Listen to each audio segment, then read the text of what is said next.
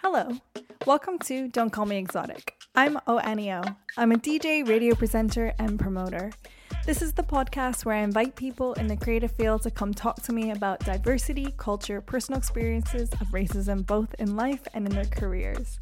I'd like to welcome my next guest, DJ, director, curator, and artist, Alma Spadat. Hey, welcome. So when I was thinking about guests for this podcast, I was like, I have to have you because this podcast is about creatives, and when I think of someone in the creative industry, I'm like, Almas. That's cool. What can't you do? Really, you do it all.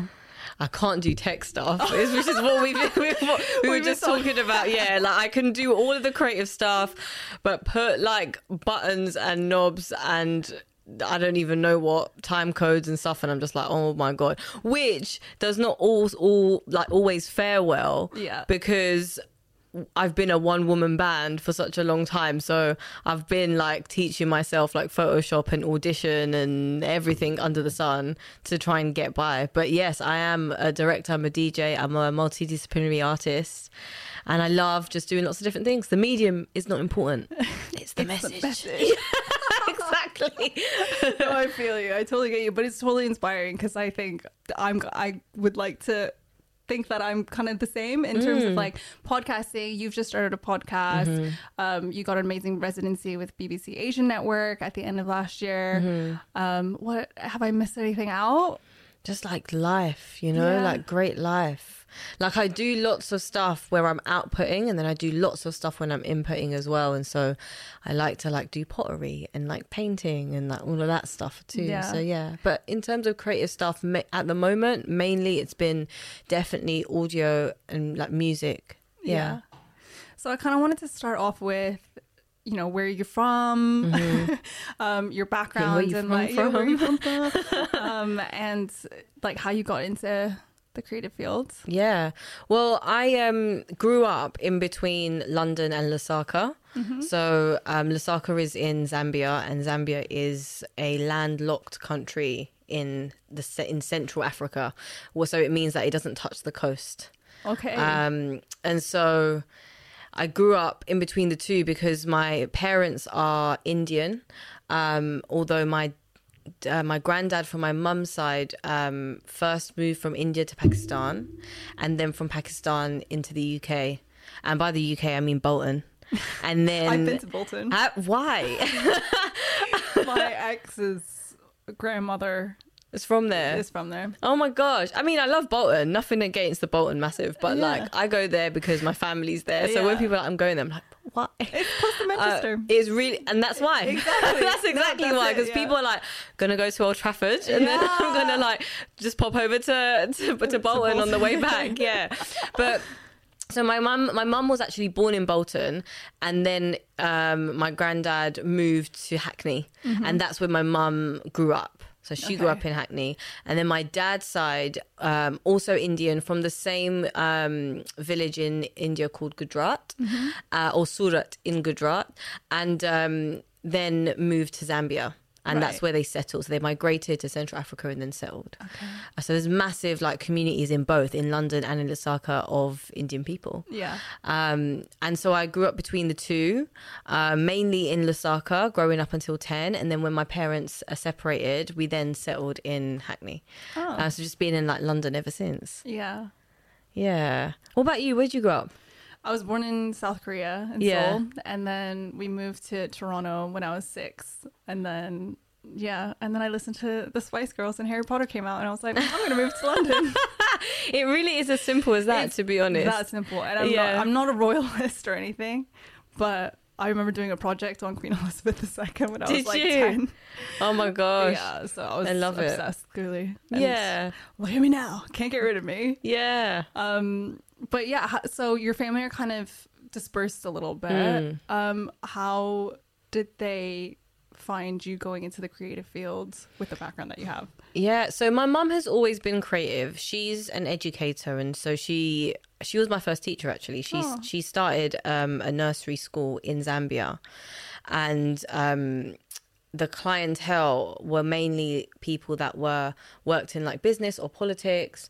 And so she was a qualified nursery nurse from England going over there, and she was always super creative. We'd always make stuff. I remember just whether it was like, I don't know, we'd use like paper mache like on balloons and like pop the balloons after and You make a mask. Yeah, exactly. Yeah, like, literally everything like that under the sun. That was my mum. And then my dad was like really like business, and is really business savvy. Yeah. And then being in Zambia, we pretty much like had quite a open, like creative life in terms of arts and crafts and things like that.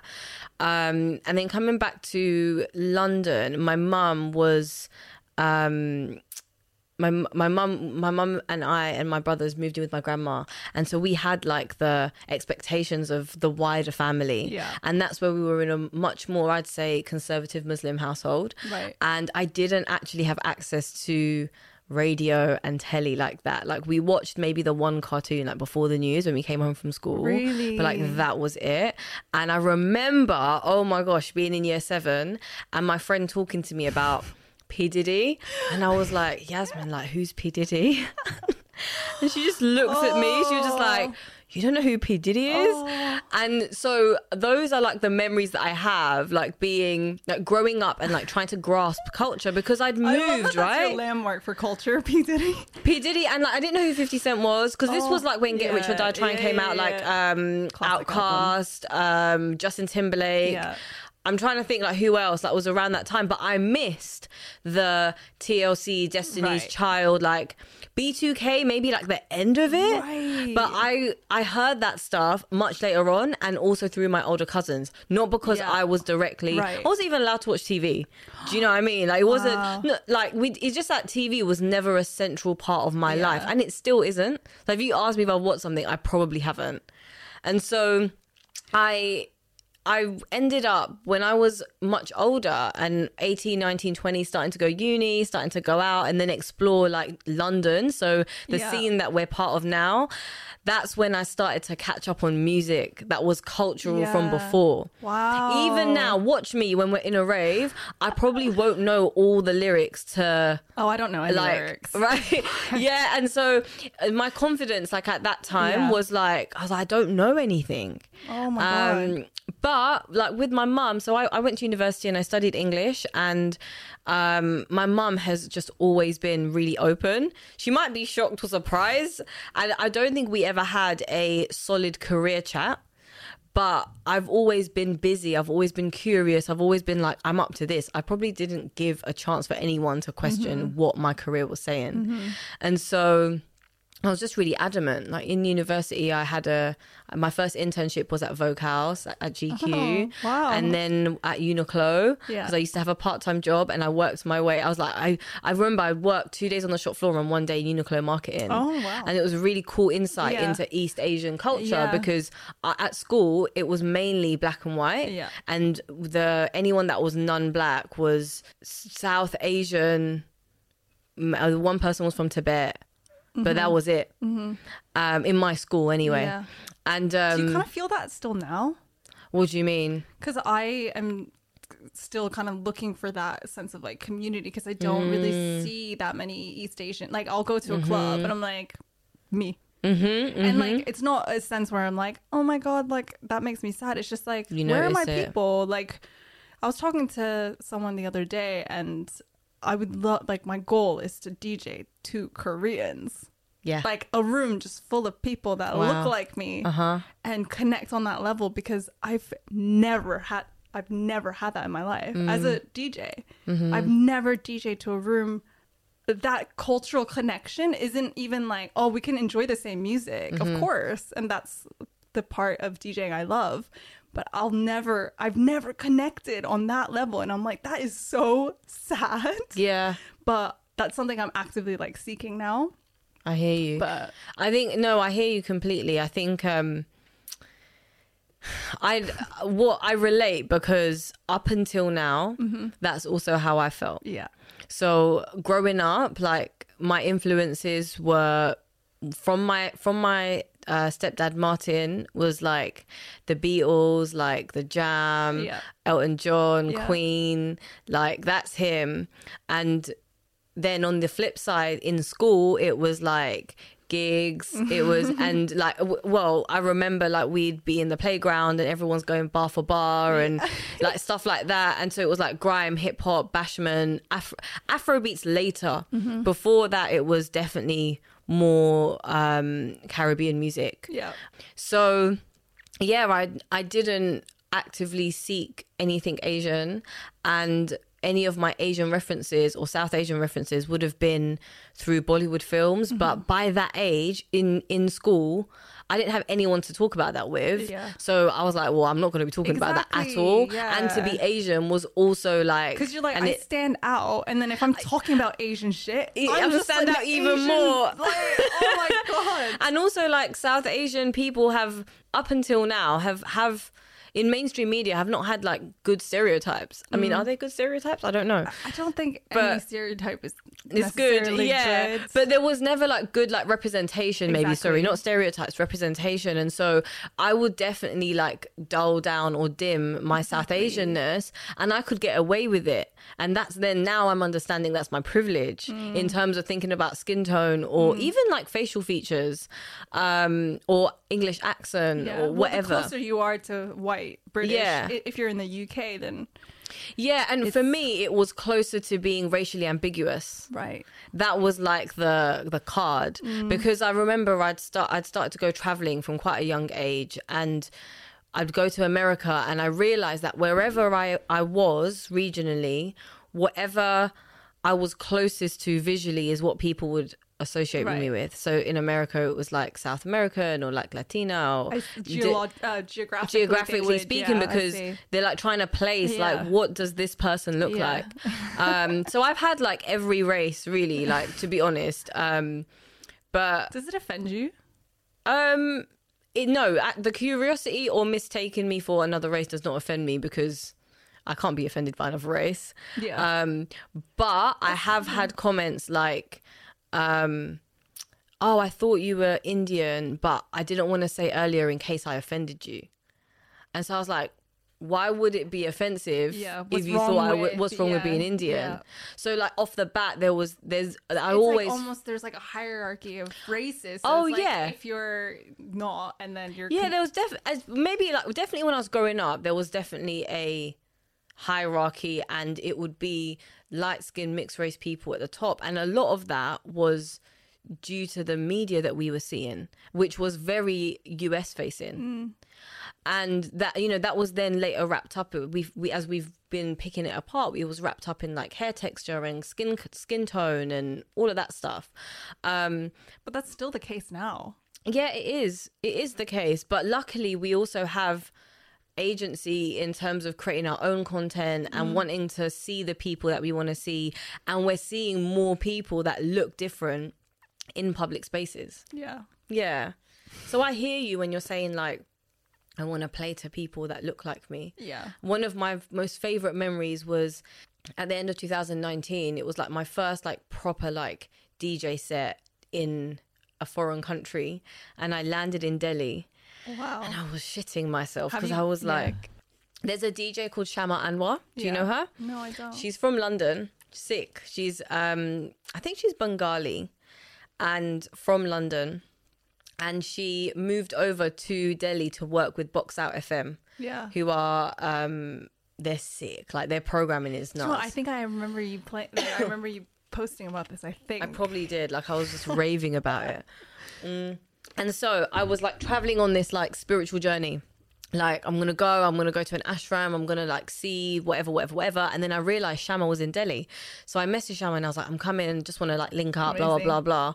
She was like, if you move your flight a day forward, I'll book you at our resident night. Wow. And I was just like, what the fuck, like this is mad. I've barely played in London, and I'm like, my first booking is international, and it's in India.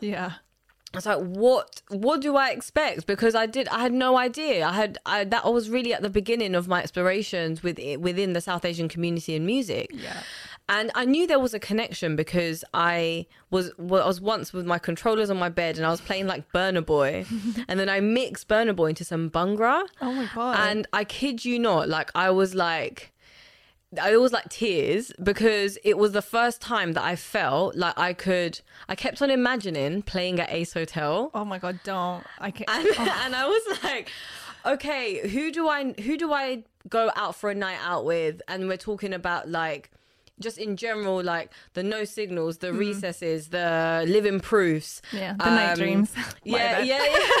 And like, you know, like Rilla and like all of these nights that we go out, I didn't know how I could bring in my South Asianness into a set to my existing group of friends. And then suddenly I had this like connector and it just fit. Like when I tell you the genres fit, it was like they were meant to like be there together. Yeah. And that helped me feel really validated in thinking I'm not just the one person in the room. I can fit in like a different way.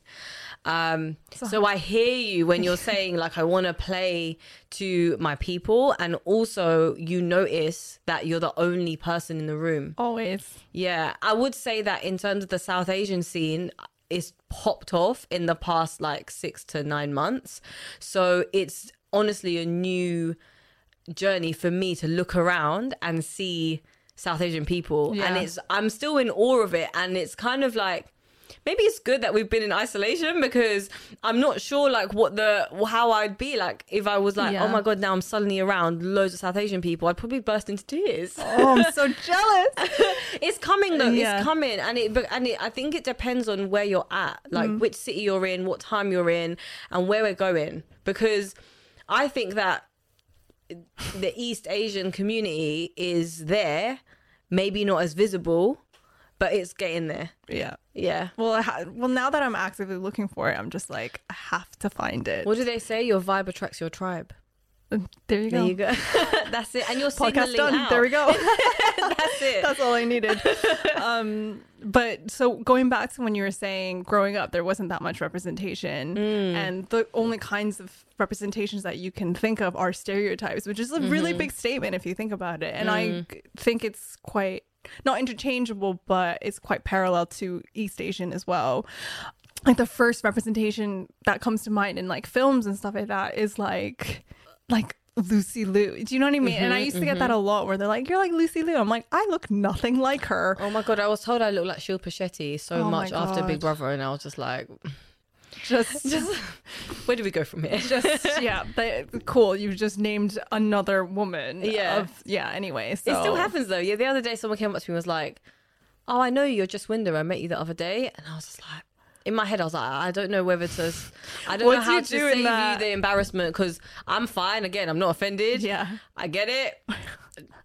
What do you do in that position? Because like, I have go-to things that I say. Yeah, I was like, oh babe, I was like, it's really nice to meet you. It's like meeting you now, but it wasn't me. I think you've got me mistaken for someone else. And she was like, oh, I'm so sorry. I was like, it's cool. The embarrassment. Yeah, I was thinking more of her than me, because I've also like mistaken people for another person. Yeah, but yeah.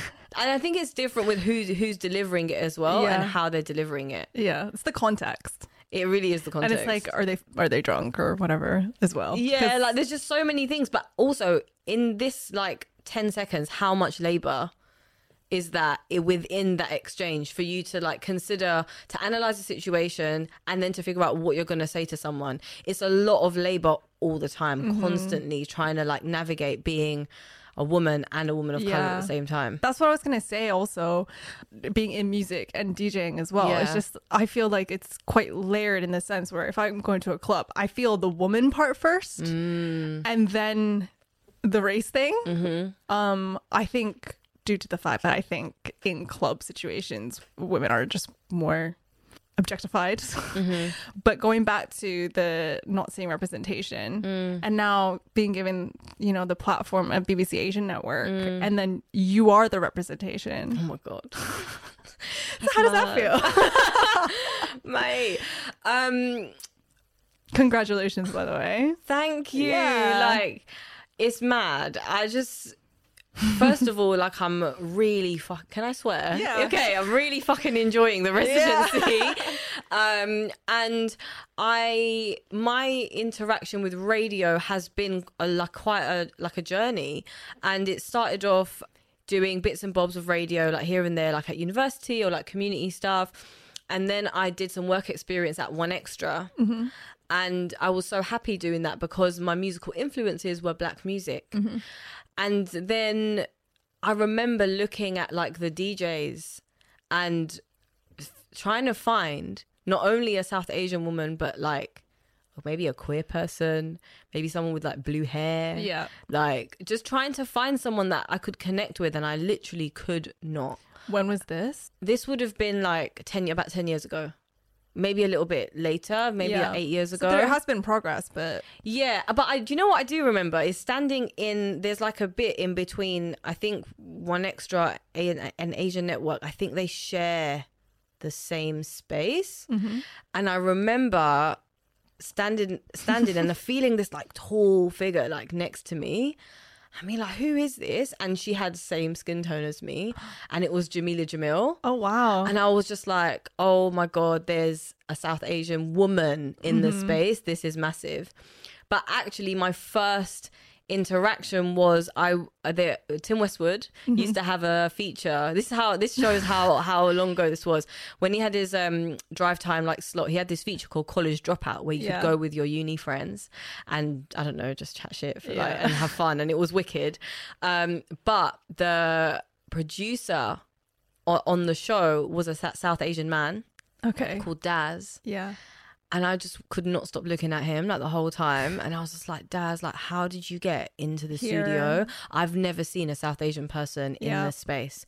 And I just remember, it was just like if you just had like a light bulb go off, because that representation, and I was like, I can do this. I can be in this space. I can be there.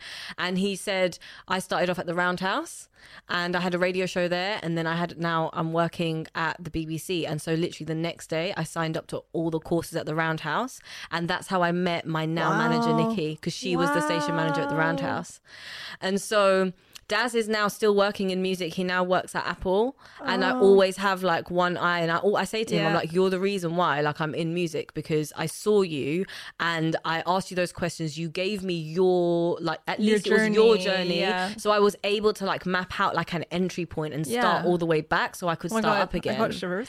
Yeah, it's big, like it's really Daz? big. I know. Wow. And you know what's interesting, we were saying about representation on the roster, it was someone off roster, because I couldn't find the person on the website, but when I walked into the space I saw one person, and that one person just switched it up for me. Wow.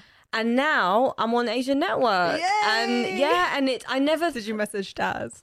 Oh my God, yes. Yeah, I think he gets an annual message from me, just being like, just giving thanks. Just how you doing? How's it going? You still being inspirational? Yeah. Changing other people's lives? Yeah, exactly.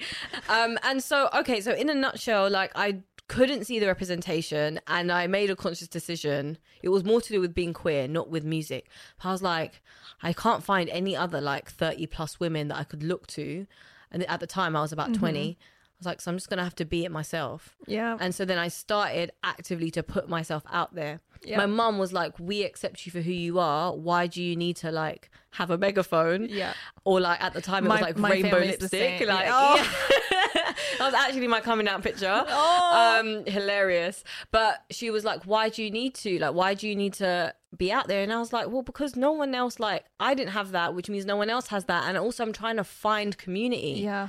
And the minute you start to signal, people start to find you. Yeah. And that's what happened. Gosh, shivers again. My God. Yeah. Maybe I'm just cold. No, but that's super inspiring. Yeah. And now I literally look to my right and left on Asian Network, and I see like Manara, and I see DJ Kai, and I see Poppy J, and I see like Harp's Core, and I'm like, I'm just surrounded by all of these South Asian women. I'm not sure if I would have had space on Asian Network a few years ago, but things have really switched up. Yeah. And I also sit on those fringes. I've always have been multicultural, multi-layered, moving between lots of different spaces and culture. And it feels really nice to be, to have a home that I can then like put out. and explore, but I've got like a grounding space. Yeah. Yeah, it's wicked. The motherland of radio called you home. Yeah, like in being in an Asian space, and also like on my show, I have to play Asian music. Yeah. Which means I have to be curious. The music, the history of the arts in India is just age old. So we've been doing this. And that's actually something that I want to highlight as well, is especially coming from Asian, whether it's East Asian or South Asian, our people and our empires go way back. Very old. Right. So and we've old. always been really creative. Always. Think about your culture and what you wear. Yeah. Just like standard traditional dress. Yeah. Or the way that you prepare your food, or the musical instruments. We've always been really creative. But somewhere along the line, there's the stereotypes that have been created to make us feel like in the West, we sit into, so from South Asian side, we sit into like doctors, lawyers, accountants. Yeah. And we're not creative. But actually, our countries and our heritage is full of creativity. Yeah. We have to make sure that we tap into that and we are grounded by it. And that's when I've felt like I have the voice to be like, well, actually, it's not that radical me being creative. Yeah. That's why my mum is like, well, of course. Yeah. Do you know what I mean? So, yeah, I'd say like people have been quite chill with me being creative. You do a podcast as well. I do. What is this behavior? With two brothers. Yeah. Aaron and Ruben. So Uh-huh. how did you meet them? And tell me a little bit about your podcast. So the great thing about the podcast is that we have known I each love other. podcasts, by the way. Yeah. Me too. Yeah. It's great for chatty people. Yeah. It's just me chatting shit. Yeah. Sign me up. Yeah, exactly. But I've actually known Aaron and Ruben since before I entered the creative scene. So I've known them for about 10 years. I was at university and I was working in Uniqlo, and this guy came up to me and he was like, I want to take your picture. And I think at the time I had like, like shaved head. Yeah. Anyway, I went to this night in Shoreditch, and it was the first thing I ever went to in Shoreditch. Yeah. It was going towards Old Street, and I walked in and Mr. Hudson's in the party. Yeah. And I was like, where am I? And I met Aaron and Ruben, and Aaron and Ruben co-founded a platform called Individualism. Okay. And the platform celebrated menswear and men's style. Right. And so a few months later, I joined the team, and it was me, and there was a couple of other women on the team as well, but mainly it was menswear, so it was mainly men's style. But that really was my entry point into the creative life. Yeah. And to be quite honest, I never recognized Aaron and Ruben as South Asian. Really? Yeah, I think we were all very similar and by that I mean growing up in the ends, growing up mainly around the Black community and being embraced by the Black community, and being cool with who we were as people of color, but not necessarily shouting about the South Asianness.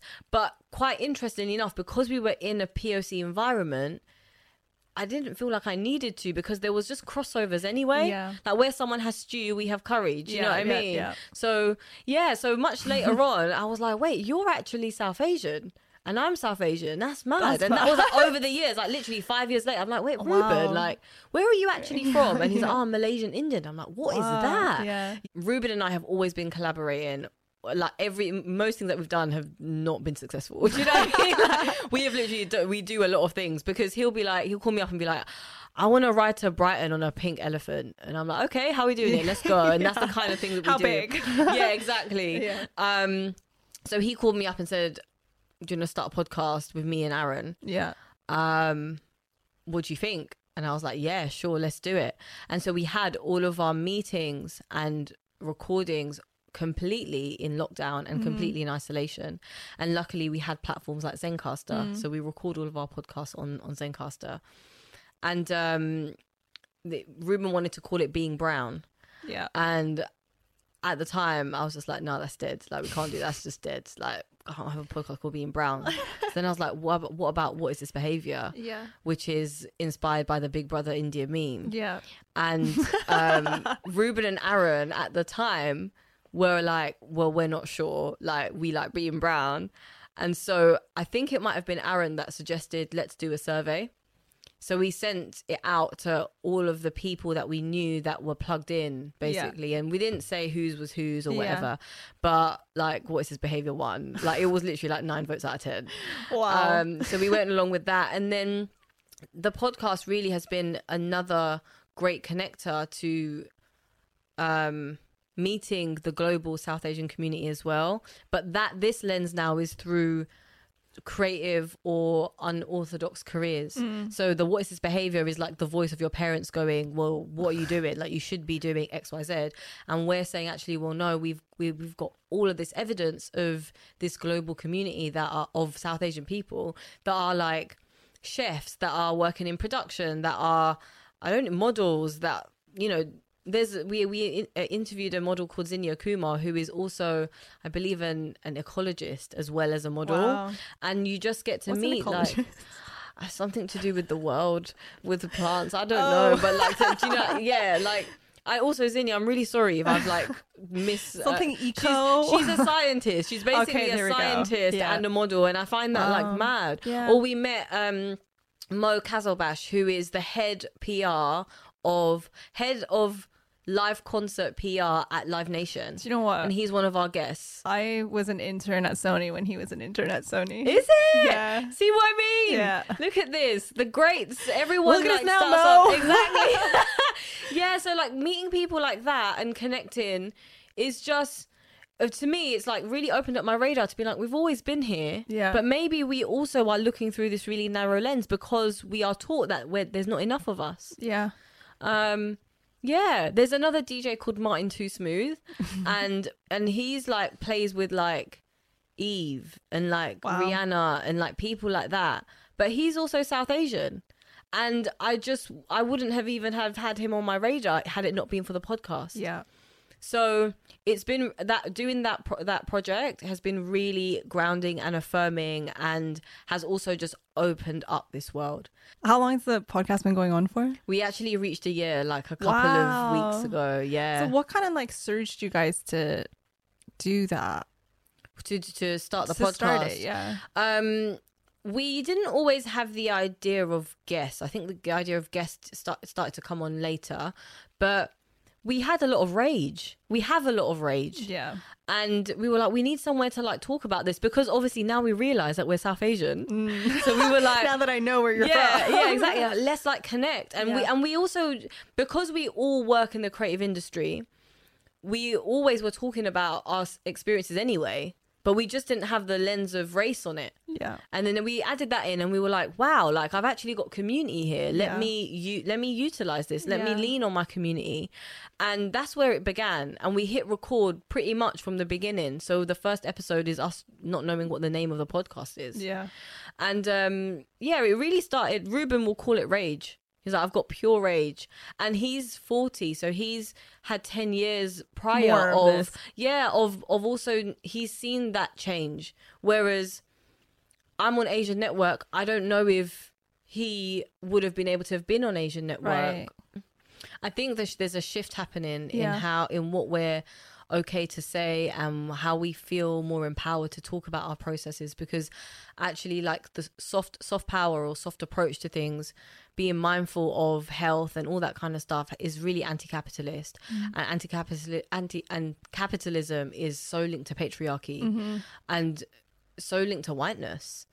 And as we're like mixing, and we're also mixing at a stage where we are experts in our fields, we're able to sort of permeate and like not. And also I say whiteness, but, and I hate to be that person, but it's not every white person. Yeah. But in terms of whiteness as a system, as a tool, it's psychologically, sometimes I find it really hard also to walk into a place, because I'm thinking, well, when I walk in looking like this, what assumptions is someone making of me, and how is that going to affect the way the conversation is being steered? Do I actually have power in this conversation or not? What my learnings are, though, is to be able to really work hard at shedding that weight. So what I mean by that is like past trauma doesn't equal like future success. And so every time I'm walking back into the BBC building or into an institution, I'm thinking, right, what is my opportunity right now? Who am I right now? How have I grown? Also, let me give this person a chance to connect with me first, and let me have agency and power in who I am. But that requires like constant work, because we've all been scarred or impacted by decisions that probably weren't even personal, but still affect us on an individual level because they're systemic. I'm trying to teach myself to be able to like forgive people for certain situations, because I'm like, it's not you, it's white supremacy. And of course, like, that's not an excuse for any behavior, but it's giving me a space of understanding of where I can be like, okay, there's things I even have to work on. So like, of course, the oppressor or whoever, they're going to have difficulty as well if they've not faced discrimination in that way.